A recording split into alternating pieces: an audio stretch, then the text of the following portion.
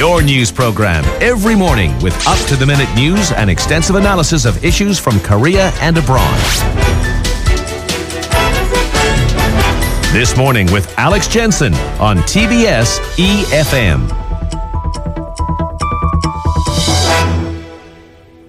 So the Humidifier Disinfectant scandal certainly has been a cause of scandal, but not just that, tragedy as well. And the list goes on for the problems society has suffered as a result of a lack of trust. People in all walks of life relying on the sort of items that you find on supermarket shelves, and now with toothpaste, for example, the subject of recalls and sales bans, you think to yourself, what can you buy with confidence? Mr. Baskut Tuncak, a senior attorney and chemist with the Environmental Health Programme at the United Nations Human Rights Office of the High Commissioner, joins us on the line to discuss a little bit further. Good morning to you from Seoul. Hi, good morning. Thanks for having me. Well, it's our pleasure, but difficult circumstances, of course. You visited Korea for a couple of weeks over this issue. Can you take us back to that and what you found? Well, sure. As you said, I had a 2-week mission to South Korea in October of 2015. The purpose of the trip was to monitor and assess the steps that were taken by the Korean government in protecting human rights from toxic chemicals, and similarly, the steps that were taken by companies in Korea. At that time, of course, we were still very much in the grip of this situation, and we still are to a certain extent. There are victims who are awaiting what they would see as justice as a result of using these humidifier disinfectants. But other products, as I said before, coming forward, like toothpaste, and a company, Amore Pacific, issuing an apology, but still they're also saying that the level of chemicals, the same chemicals that were involved in the disinfectant scandal, were very low in the toothpaste products. But can you sympathise with us as a public, not knowing quite which items we can buy and which we should leave alone?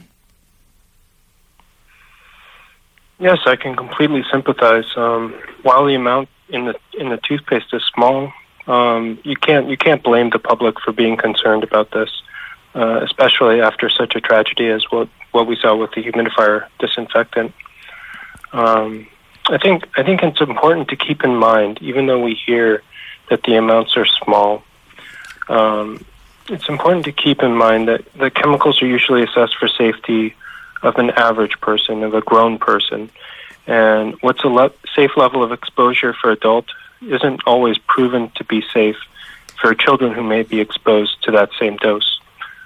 We've seen this with pharmaceutical products. We've seen it with industrial chemicals, such as the humidifier disinfectant. So I certainly think that the company did the right thing in removing the product to the extent that it has. But the question, and I think it's the question on all consumers' minds, is why the product wasn't identified as having these chemicals in the first place and why they weren't removed or substituted even sooner. Yeah, indeed. I mean, we have to make allowances for the fact, as you've suggested, a toddler could pick up one of these and swallow a substantial amount of it. When it's something like toothpaste, if there is going to be a huge danger associated with that, we need to be warned. Generally speaking, though, is this a Korean problem or is it a worldwide issue? Because sometimes we say, oh, well, US safety standards say this, so that makes it okay. I don't know whether we're putting too much faith in the US standards, though, as a comparison. No, I think standards across the world are still evolving as the science evolves. And unfortunately, more often than not, the science has evolved far beyond what the level of protections are. Governments are still trying to catch up with what the science is telling us, which is that hundreds, if not thousands, of industrial chemicals are toxic, and they're being used by industries. Countries around the world are not certain when they're being used, how they're being used. Products are being imported and exported without considerable knowledge, a reasonable amount of knowledge about what chemicals are in them. I think it's a global problem, and I don't think it's isolated to South Korea by any means. You can start to feel paranoid, can't you? if you're looking at the ingredients of every single product that you're encountering, and we're not even in control of many of them. Those, for example, that we come across in public settings, we don't know what products are being used to clean, for example, all the various different furniture and cutlery and crockery that we use. As far as just for example, sleeping objects, pillows and mattresses.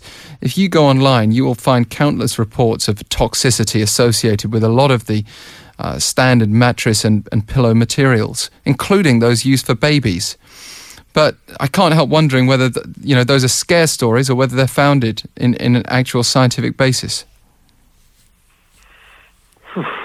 Well, I mean, I certainly sympathize. I think it's very easy to draw yourself into a state of concern and panic about the presence of toxic chemicals in the environment, in products, in our homes, in our bodies. But the reality is that this is why governments are created. Their function is to protect fundamental human rights from threats such as toxic chemicals. And it shouldn't take a consumer hours to read all the ingredients in a cosmetic product, in a toothpaste container, to determine that whether or not those chemicals present a risk that they're comfortable with or not. The government should ensure that those products don't have toxic chemicals in them in the first place, and consumers should feel confident in purchasing those products. Regarding whether those stories about toxic chemicals in mattresses are scientifically valid, they're absolutely valid. They're valid. They have found toxic chemicals which have been linked with a host of adverse health effects, again, in scientific studies. This doesn't mean that everyone that comes into contact with those are going to have adverse health effects, but there is a risk that some proportion, in some cases a significant number of people, will develop adverse health effects. And the question is whether those people who do develop health effects, whether their human rights have been respected in those circumstances. It does seem as well, though, that we meet with a certain level of arrogance from corporations, maybe from governments, maybe even from medical professionals who put a lot of faith in, for example, the US Food and Drug Administration. I mean, I just wonder what your thoughts are on that. I mean, is that the sort of arrogance that you encounter? Well, the arrogance being that the US FDA has determined something to be safe or allowed it to be on for the example, market, yes. I it mean, should be safe. Completely laughing off concerns or not taking them seriously until it's too late. It's a huge issue. I mean, it's one that goes beyond just the US FDA. There's by corporations, by governments, there are efforts to say, look, X agency has determined this to be safe, so it should be safe. It must be safe, and your assessment is too precautionary, too risk averse. But I think what's important to bear in mind is that it's not always up to a foreign government, and it shouldn't be up to a foreign government to determine what level of safety and what standards a particular country wishes to have for itself. And just because the U.S. or the EU or China or anyone else determines that a chemical or a product is safe doesn't absolve a government of determining based on its own standards and its publicly determined standards what should be allowed and not allowed. Another question then, more specific to Korea, based on your experience here, did you sense, I mean, it was the same administration in place then as it is now. There may have been some cabinet changes, but did you sense a willingness to tackle these issues here? To a degree. I think perhaps I should start by prefacing this that 2 weeks ago I presented a report about the Republic of Korea to the Human Rights Council, and during the interventions that followed that presentation, one of which was from the Korean National Institute for Human Rights, the Korean Human Rights Commission.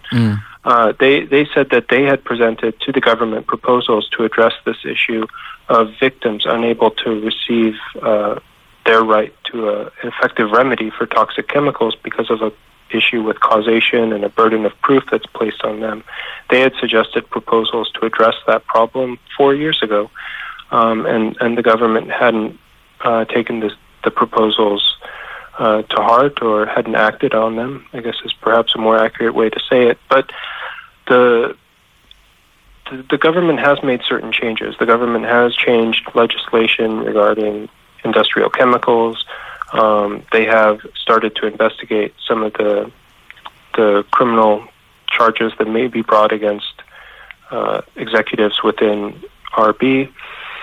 But I think there's still a lot more that the government needs to do, and my report provides some recommendations to the government. And I think as the facts continue to evolve, there may be other recommendations that could be brought both to the government and to companies.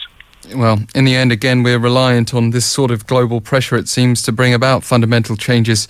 And in the meantime, it's also left to us to study products. But I can tell you, Mr. Tuncak, we don't have time to cover it, but there was at least one toothpaste brand I was curious about, and I contacted the company, and there were chemicals there that were not listed on the packaging. So we're sometimes even left in the dark there. But thank you very much for taking the time to speak with us.